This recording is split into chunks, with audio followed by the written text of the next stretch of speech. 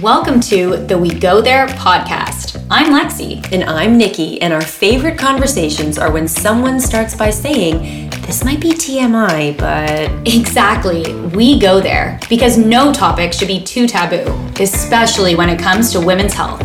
We ask the questions you may be too afraid to ask and interview the experts to get the answers you need. So we're doing this completely unfiltered. 100%. Okay, let's go there.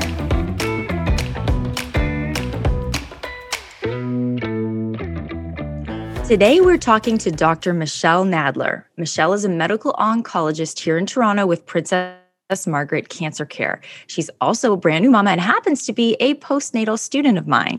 I asked her to come onto the podcast to talk about breast cancer screening, something that I've been thinking about since I turned 40 this year. And from the truth about mammograms to prophylactic mastectomies, I feel like we have a lot to talk about. So thank you for being here, Doc. No problem. My pleasure. Welcome. And baby is napping right now, so we better get right to it in case he wakes up. Your 5-month-old is napping, so we are gonna get right to it. And okay, first of all, we all thought that as soon as you turn 40, it's time to get your mammogram, and you're telling us that actually we need to rethink this. Yeah, so that's a great question. I guess we're jumping right in, but so just to take a step back, when we think about mammogram screening, we want to balance the benefits of screening with the harms of screening. And I think we hear a lot in the media about all the possible benefits, which we can talk about, but there's also some harms to screening. I might even take one more step back, just so that we're all clear on screening. What screening means is that you have no symptoms. You have no concerns in your breasts. You're not worried you feel a lump, et cetera. And you say, well, I'm going to go get this test, this mammogram, every 2 to 3 years to screen.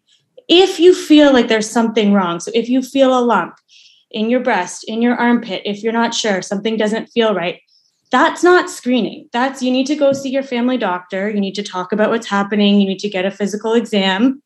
And you and your family doctor together decide if you need to have some tests, mammogram or ultrasound. So don't go to your doctor and say, oh, do I need a screening mammogram if you feel something? Not the same thing. That kind of makes sense? Yes. Okay, great.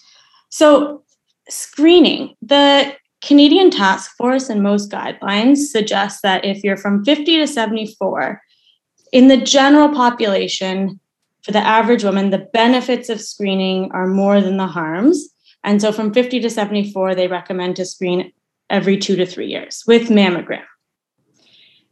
From 40 to 49, the data is a little bit less clear. The benefits are a little bit less. And if you're going to do this more often, the harms might start to be more than the benefits. So should we start with the benefits then? Well, I'm assuming what's the problem with screening? What are the harms of screening? So some of the harms of screening, may be a little bit obvious, things you've heard about. So it's a little bit uncomfortable. It can hurt when those things press against your breasts. You might have also heard about the concern of radiation. And the risks of the harm of radiation is small. But if you start screening at 40 rather than 50, it can start to add up a little bit. This is not a big harm, but it's there. The two other harms that are important to talk about is one, what's called a false positive. So this you might have heard of, and false positive can either mean that you're called back for another mammogram or you need a biopsy. But in the end, it's fine. There's no cancer. So that can be, that can have a psychological impact on women. They can start to get more fear, more anxiety, more distress. They've looked into it and they've found, even though your stress or your anxiety levels might increase, if you're saying, you're told, oh, there's something, we're not sure, come back in 6 months, or you need a biopsy, that doesn't tend to lead to, for example, clinical depression or clinical anxiety where you need medication or something like that. It tends to be an acute period.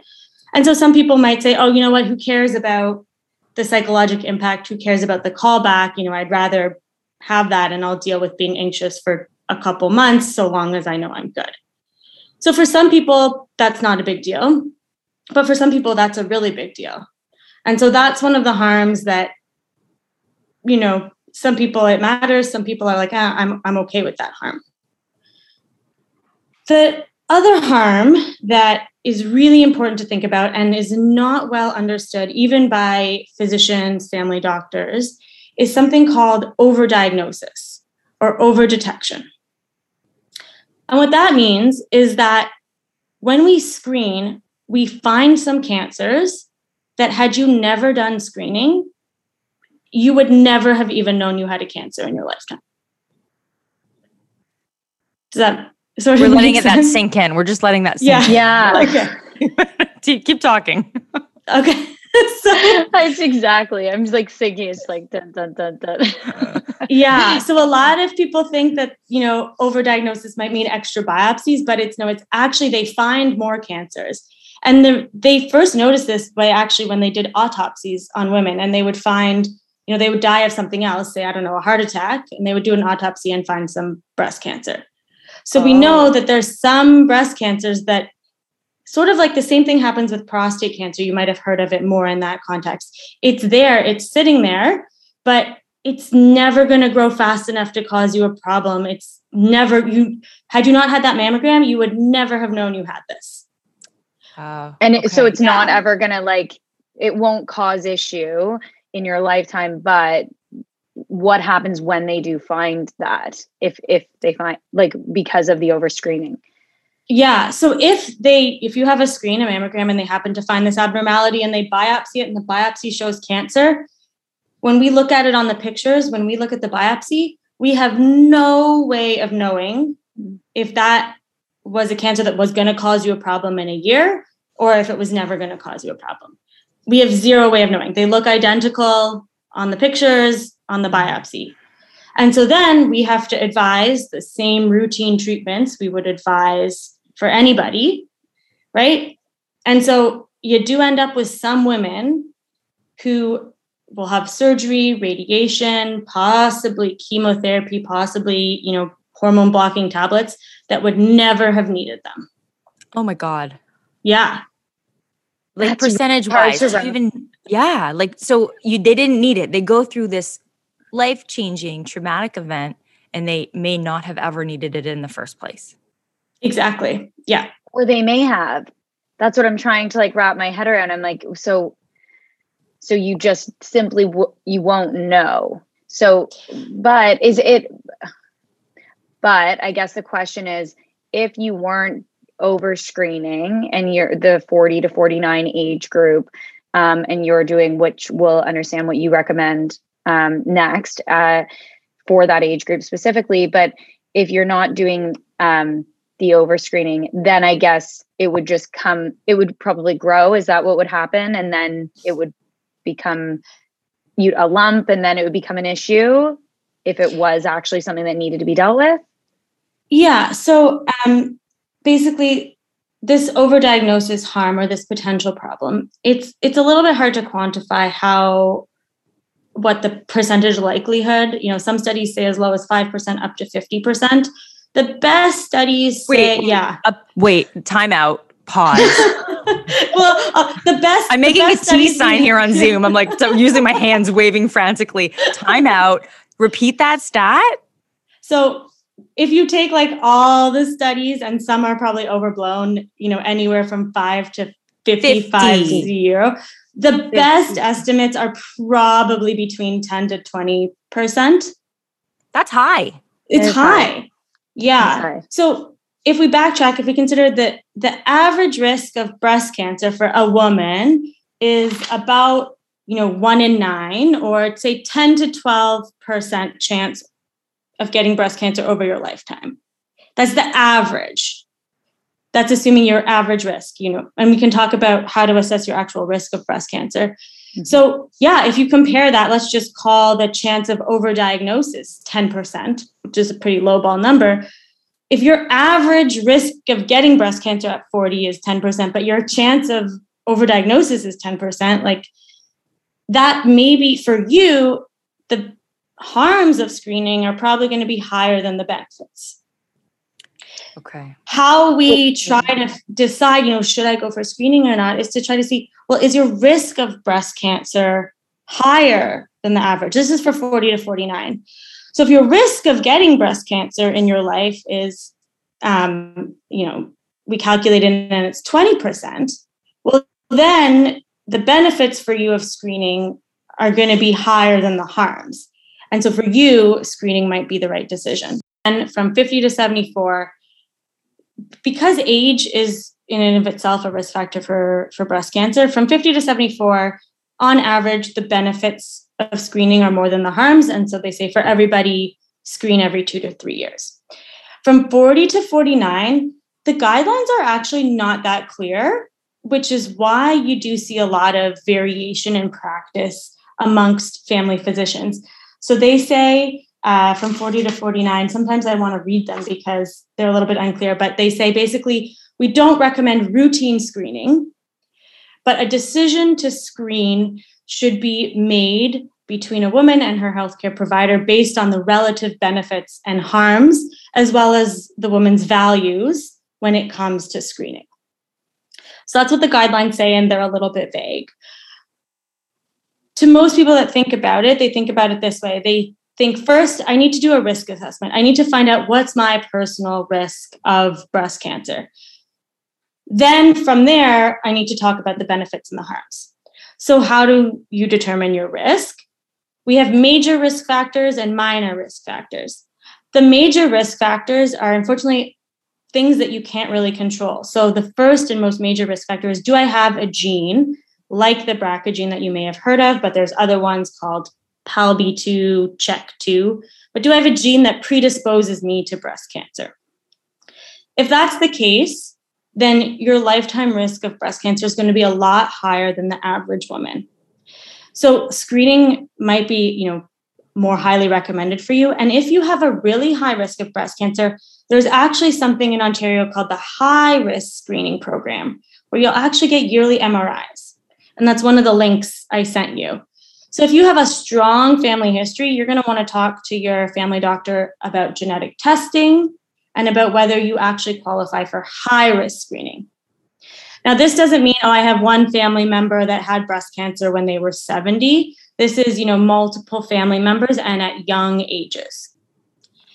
I won't go through all the details here, but one of the links that I sent has sort of the list of criteria. So if you're curious, you can sort of look and see, would I fall into this? But definitely major risk factors. So do I have a gene?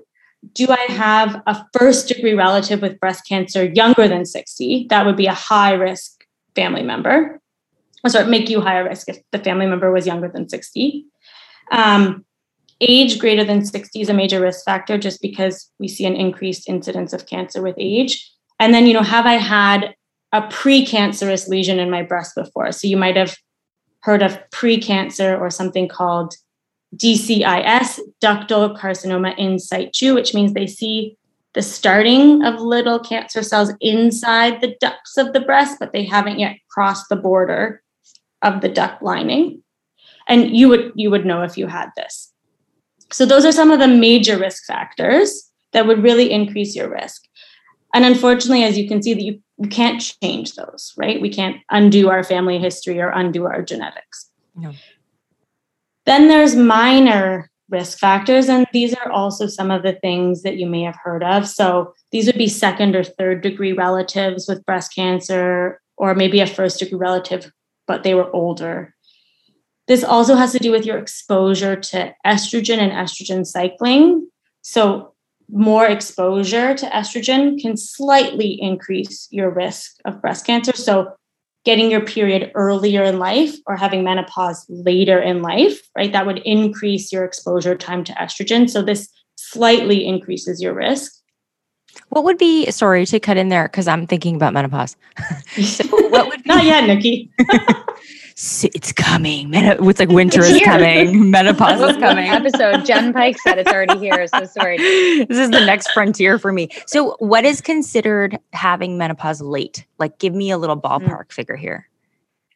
So early periods, I believe, is considered earlier than 12 for early menarche or early starting of periods, and late menopause is considered over age 55.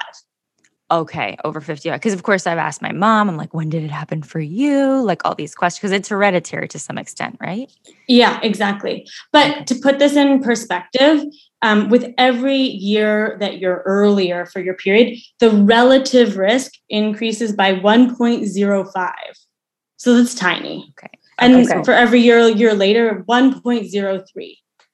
So if you had your period before 12, or if you get menopause after 55, that's the risk. Yeah. But again, so just if you want to do a little math, right? If it's your risk is 1.03, relatively higher. Take 10%, take 3% of 10%, so 0.03.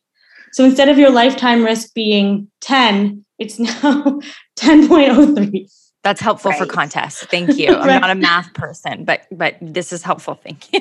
Right. So these are very tiny. So if you otherwise have, none of the other major risk factors and none of the other minor risk factors, getting menopause a year later is like, what's the expression? A needle in the haystack, or like a drop in the bucket. Yeah. The other minor risk factors, just so we kind of check them off, is, later first pregnancy and lack of breastfeeding. This has to do with when you have your first pregnancy, your breasts undergo sort of their final differentiation. So their final development into the ability to lactate. And they're less exposed to carcinogenic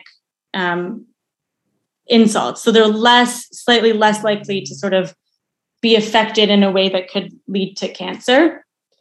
But again, the risk is very small. So good to know, because yeah, what did I say? First kid, that's considered old. I know. So at how old? 36. Yeah, I was 34. So same. But yeah, so basically the relative risk for a full-term pregnancy over 30 is less over 30. So Lexi, that's you too now. But it's 1 to 2%. So again, if you did the math, you'd end up with a 10.1% risk rather than a 10% risk. Got it. All right. We'll Put it this way, yes, in theory, you could control that risk, but I don't think personally I would choose to have a pregnancy at 29 rather than 34 if I wasn't, ready for that in my life. Right. Just to reduce my risk of breast cancer. Yes. Yes, for sure. But technically it is a controllable.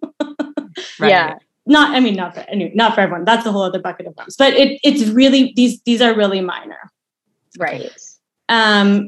The other ones to think about are in terms of minor risk factors is, part of what we can control, which is healthy lifestyle and diet. So increase in mostly postmenopausal obesity because if you're obese, you have more circulating estrogen. So that can predispose to breast cancer, higher BMI, and alcohol intake. Smoking actually doesn't influence breast cancer that much. And there's a whole host of other reasons not to smoke, but alcohol tends to impact more than smoking. And again, this isn't, I'm having the odd glass of wine. This is, over the recommended drinking recommendations of 10 glasses a week. And again, these are minor. So, physical activity compared to someone who's completely physically inactive would be important, limiting alcohol intake. But this isn't the type of thing that, I have, one bad day or one bad week that is really going to impact your breast cancer risk. Yeah.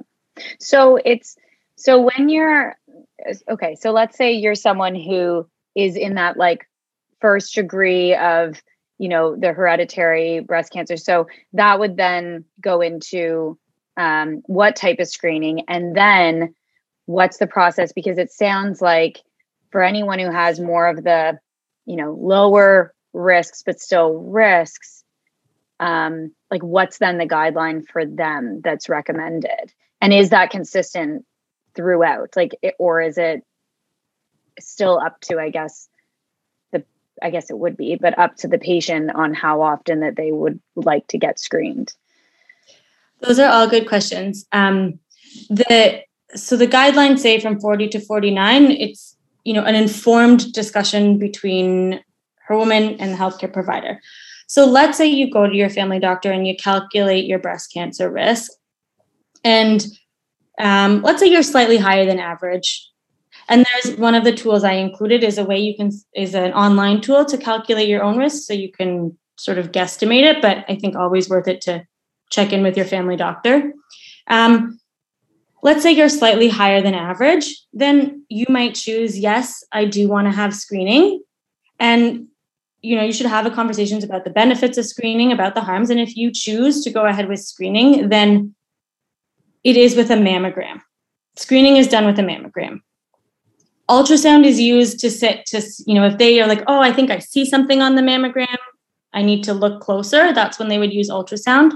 But mammogram is the main screening tool. The guidelines for 40 to 49 don't actually say how frequently. Most people believe that, following the every 2 to 3 year guide that is for 50 to 74 would be legit. But this is, again, why you see differences in practice. So there are some family doctors who say screen every year. Some who say don't screen at all is because the guidelines aren't super clear for 40 to 49 what the frequency should be. But given that 50 to 74 is every 2 to 3 years, that's probably a good standard for 40 to 49, in my opinion. That's good. This is good information. We look a little like shell shocked here getting on. Yeah, sorry. I feel like I'm just information dumping. No, it's all good. I think it's just so surprising because there's so much information out there, and I haven't, because I'm not 40 yet, but I haven't gone to, my doctor and had this discussion. But from what you see on social media and things like that, I would have understood it that you turn 40 and mammograms are something that is a regular occurrence in your life. So, and Nikki, I don't know, you're more educated in this area of the female body than I am, but I don't know what what you were thinking when you did go in and meet with your physician. It was more that we had a conversation, I think a couple years ago, maybe even I was probably late 30s. And she just mentioned in passing, oh, you're going to be 40 soon. You've got to start booking those mammograms. It's really important. And that was it. And it just planted a seed in my brain. But, I actually thankfully don't have any family history of breast cancer. I have the other risk factors of having my first breastfeeding experience at 36 with my first kid. But I think based on, and I'm going to do this assessment, we're going to put this link in the show notes so that everybody can do that assessment. But yeah, I think what blows my mind the most is this likelihood that there are people out there who are diagnosed with, I'm going to call it a non-aggressive form of breast cancer, and they go through the whole process, the chemo, the radiation, the mastectomy or the lumpectomy, and they didn't need it. And I think that that's a really hard thing for anybody to wrap their head around. And obviously there's going to be people who really do need it and it's life-saving for them. But the fact that we still are at a place in medicine where we can't differentiate if the cancer is really harmful and aggressive, or if it's kind of it's cancer, but it's never going to kill you. It's never going to really impact your life. Do you know what I mean, Doc? Absolutely. So let me just clarify, when we see the features of a breast cancer, right? When we as oncologists will know if it's aggressive or not based on a whole bunch of different features. Can have a whole other podcast on that. It's when they do the mammogram and they see it on the screen, that's, we don't know. We know it looks like a cancer, but I can't tell if it's one that would have caused you a problem in your lifetime or it's one of these overdiagnosed cancers. You're right that the overdiagnosed ones will tend to be on the less aggressive side. Absolutely. Right. Does that make sense? Yeah, I think really guidelines here that because I always want to, I feel like sometimes my role is to take this information and try to synthesize it and communicate it in as layman's terms as possible. It's what I do in the pelvic health world. So if I were to try to apply that to this, it would be if you have no sort of really critical concerns. The first sort of relative, I forget the term you used, but like a mom, a grandparent, like I'm assuming that's like someone that if they have breast cancer under the age of 60, then or if you have the BRCA gene or any of these genes, then yes, you do need to go and get screened for sure between 40 and 49. But if you have smaller risk factors, then you may want to consider not going. Exactly. Yeah. So I would even break it down into like 3 categories. So really high risk, genetic mutation, strong family history. See if you need genetic testing and see if you qualify for even the high risk screening program. Intermediate risk, maybe one first degree relative. From 40 to 49, your personal benefits are likely to be higher than your personal harms. And so you may decide to go for screening. And then lowest level of risk, maybe the only risk factor you have is you're 34, your first pregnancy, that the harms might outweigh the benefits for you. That being said, so on average, if I was your family doctor, I would tell you, your harms probably outweigh your benefits. So on balance, I don't recommend it. But what the guidelines say is that your values as a woman also matter. So if you understand the harms and if you understand what overdiagnosis is and understand that there might be false positives, but you say, I still want to engage in screening, then technically you have that right.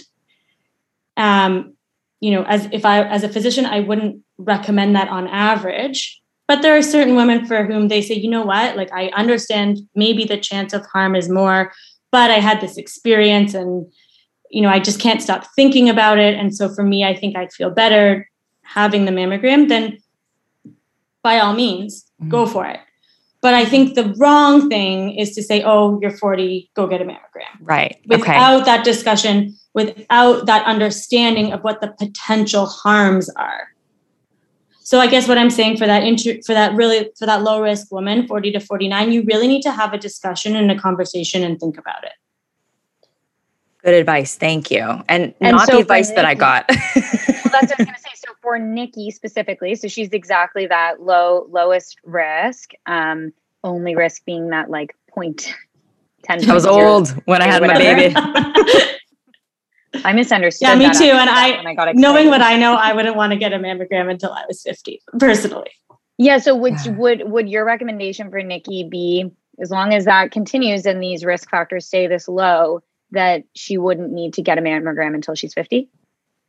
Yeah, I mean, I'm not your family doctor, so I don't know your whole history. Yeah. Of course. I'm putting you on the spot here. But yeah, again, if you're low risk, no additional risk factors, then from 40 to 49, for the average low risk woman, the harms are more than the benefits. That doesn't mean that there's no benefits. It just means the potential for harm is higher than the potential for benefit on average. Okay. We need to talk. I never know what that is. I never know as a physician where you're going to fall in that. Yeah. Right.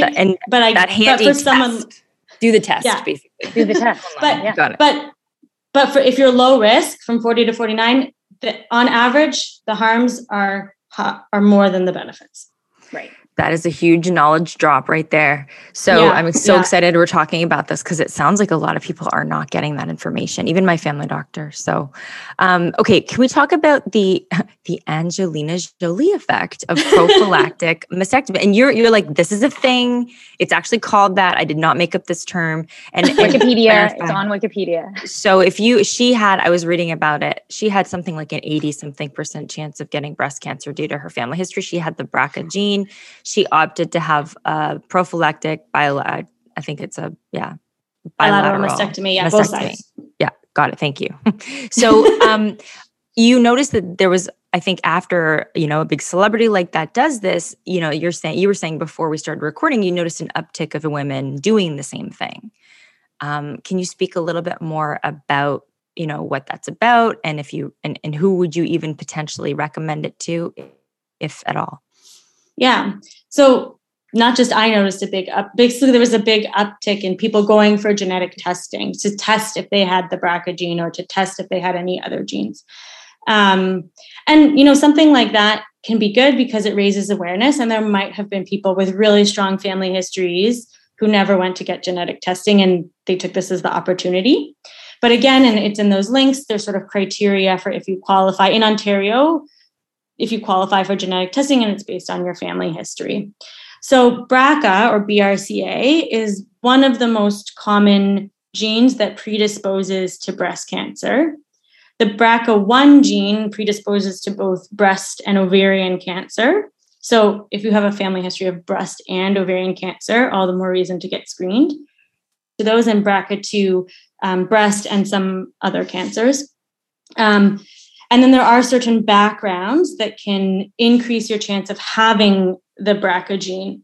So on average, actually, only 0.25% of women carry a BRCA gene. So it's really small.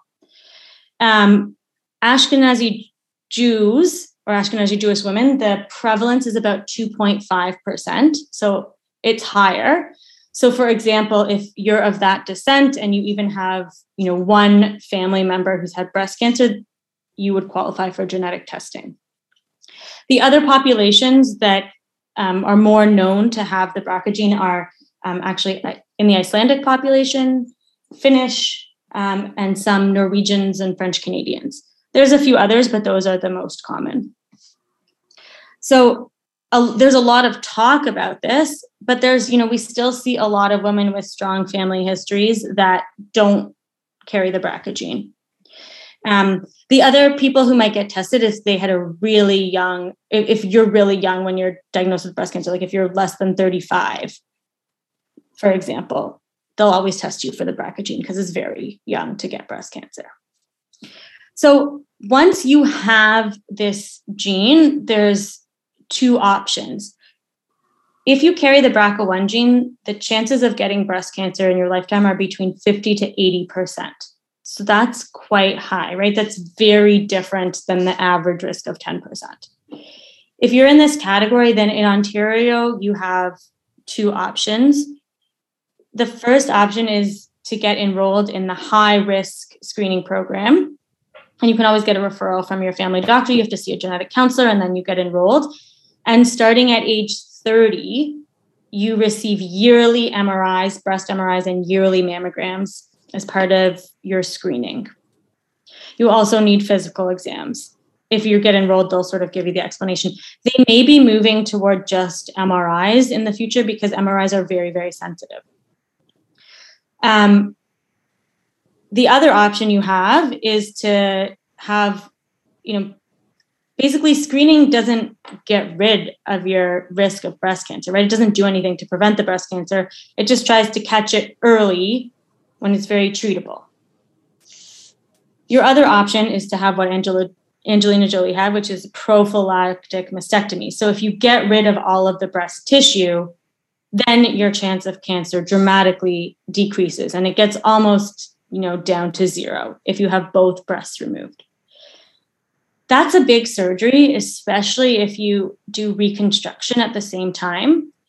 So any woman that's considering this will meet with a surgeon to understand, well, what's the surgery like, and what are all the potential issues and complications that can arise from the surgery. I'm not a surgeon, so I can't give you the nitty-gritty, but certainly, there's pain, there's chance of infection. Depending on what kind of reconstruction you have, there's a lot of women that have pain or discomfort from implants, and sometimes that pain can be lifelong. So, it's definitely a decision to think about, to understand specifically what is important to you. And that's why generally we don't recommend prophylactic mastectomies for, again, the average risk women, right? Having the BRCA gene with a 50 to 80% chance of developing breast cancer in your lifetime, it's going to make sense to do something to get that risk, very close to zero.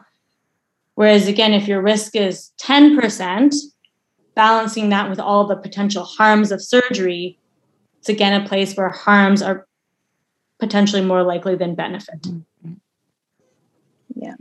So with the double bilateral prophylactic mastectomy, like, do you have any numbers on that? I'm just curious, like I wonder, like, how common it is. And it's great that I hear it's covered. I don't know. We have a lot of American listeners too around the world, so I don't know what the status is there, but it's encouraging to see that it's something that the government here, at least in Ontario, would pay for. But I wonder, like, and you may not have the answer, but how many people, when they find out they have the BRCA gene, I guess, do you have a sense of how many people opt for this prophylactic mastectomy versus just a yearly screening program? Yeah, that's a good question. I don't have numbers. What I can tell you is it sometimes depends on how old they are when they find out. So some people, for example, they find out at 50, 55, 60 that they have it. And actually, if you have the BRCA gene and you've made it all the way to 60 without breast cancer, your risk is actually, you've lived out, I guess, the major period of risk. So sometimes those will be the people who tend to not opt for the surgeries. Often young women do, but many choose to, have a family and they want to breastfeed. And so they want to do those things first. And so they can go to their, they may be seeing a more specialist in this area, like a GP oncologist who can advise them who, they'll do some screening maybe right before they conceive. And it also depends on your specific family. So let's say you have the BRCA gene, but the youngest member of your family to have breast cancer was 45. You may be able to wait a bit longer than if you have the BRCA gene, but the youngest member of your family that had breast cancer was 35. We assume, or we think, that the younger it's happening in your family, then you're also at risk for it to happen younger. Okay. Yeah, this is really, I mean, obviously there's no hard and fast answer. So what I'm hearing from you is that we really need to weigh the pros and the cons, and every situation is super unique. Yeah. Yeah. And I think that's the take-home message with screening and with cancer, is that every situation is unique, and an informed discussion about potential benefits and potential harms for your situation is really, really important. Can I ask a question about breastfeeding and breast cancer? I'm curious to know if you notice an uptick of women, like, if you're nursing, things can be lumpy, especially when the milk comes in, and you can be engorged, and you can be like, maybe like, do people miss lumps because of breastfeeding? Like, what is there any type of conversation? Because so many women listening to this are probably going to be breastfeeding. So what is it that they need to know? I think that, so I'm an oncologist, so even if something happens really rarely, I'm going to see it. So I certainly do see some women that, they were initially thought maybe it was mastitis, right? An infection of the breast. They try some antibiotics, it doesn't go away, and then they realize it's breast cancer. So that certainly happens. I don't think it happens as frequently as maybe the media thinks it does.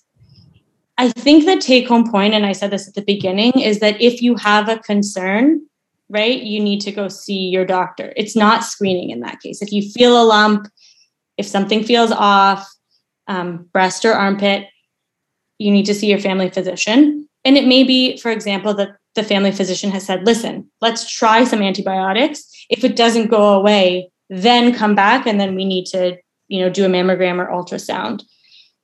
I would say that in your 30s, still the most likely thing to happen is, a blocked milk duct or an infection. That's way more likely. So of course, you're going to try to see if you can sort of solve it with those methods before going for a mammogram. Yeah. But if you try something and it's not getting better, go back, re-see what you need to do. Have I sort of answered your question? Yeah. Absolutely. But yeah, still most commonly in the 30s, it's going to be a whole host of other things before it's going to be breast cancer. But that doesn't mean it doesn't happen. Okay. Yeah. It's amazing. I mean, like, I have a waking up baby. Well, good thing we've gotten like all your knowledge, all the breast cancer knowledge out of you so far. So, I'm not all of it, I'm sure.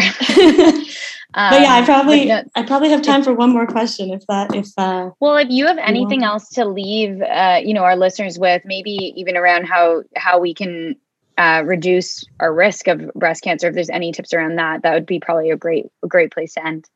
For sure.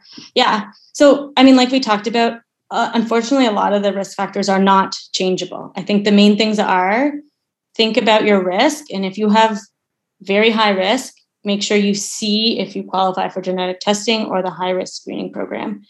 If you're very low risk, the main things we can do are try to keep ourselves healthy. So a healthy BMI, physical activity is definitely helpful in decreasing alcohol intake, extremely helpful. The one thing we didn't get a chance to talk about, unfortunately, and I wish we had more time, is you probably heard a lot about breast density. So how dense are your breasts? How honestly white and snowstormy do they look on the mammogram? And the tricky thing with breast density is that you don't know if you have dense breasts until you do that first mammogram. And we know that breast density does actually slightly increase the risk of breast cancer and also makes it trickier to see. But unfortunately, it's something that you can't change either. In the States, they've now mandated that you need to be told if you have dense breasts. In Canada, I don't think there's a mandate to say, but a lot of radiologists will comment if you do have a mammogram that there is dense breast. So I know that there are some people or some family physicians that when they're talking with women will say at 40, maybe your average risk, but is it worth it to do one mammogram to see if you have dense breasts? And if you do, then we'll engage in screening. But if you don't, then we won't. That's, potentially reasonable. That's not a guideline, but we are in this sort of sticky place where it's really hard to know what to do with breast density. And I think the research will evolve and hopefully tell us more.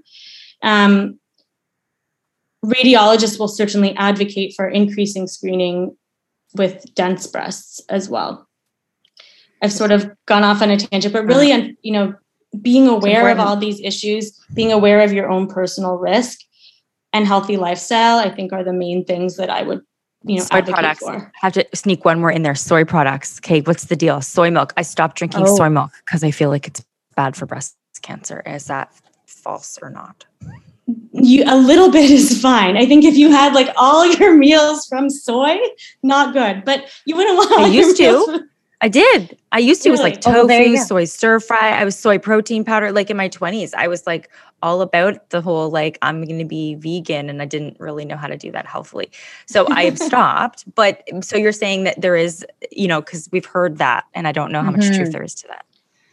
It's totally fine. Everything in moderation is good.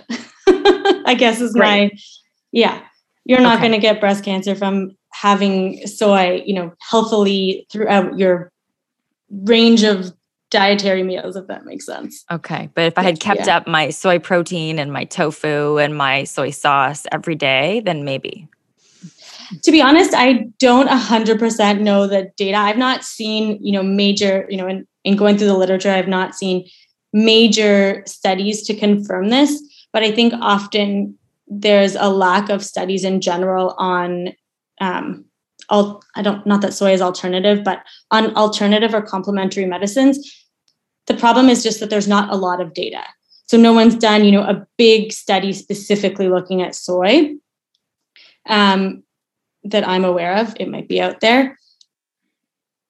On the other hand, we haven't seen it obviously come through when we look at, for example, retrospective studies as being like a huge issue. So I think that's where the recommendation comes to say everything in moderation. Yeah, too much. Certainly in years good, right? Exactly. In years and years and years of studying breast cancer, this hasn't come out as a big problem, which tells you, if it was a big problem, we would see a signal about it. Yeah. And even some cultures eat so much soy, right? And they, like I think in Japanese culture, they have a ton of it. And do they have a higher or lower? I mean, I think be curious to look at that. Anyways, that's a whole tangent. You got to go get a baby. Thank you so much for coming welcome. on and sharing this knowledge. I know all of our listeners are probably the same as I feel right now, which is just like, wow, I am so happy that we have this information, and really nice of you to break it down the way you did and the stats and everything around it. So thanks for coming on, and we really appreciate it. No problem. My pleasure. Nice chatting with you guys today. You're amazing. Thanks for listening. Stay tuned for our next episode. And in the meantime, follow us on Instagram at We Go There Podcast and check out wegotherepodcast.com for more info.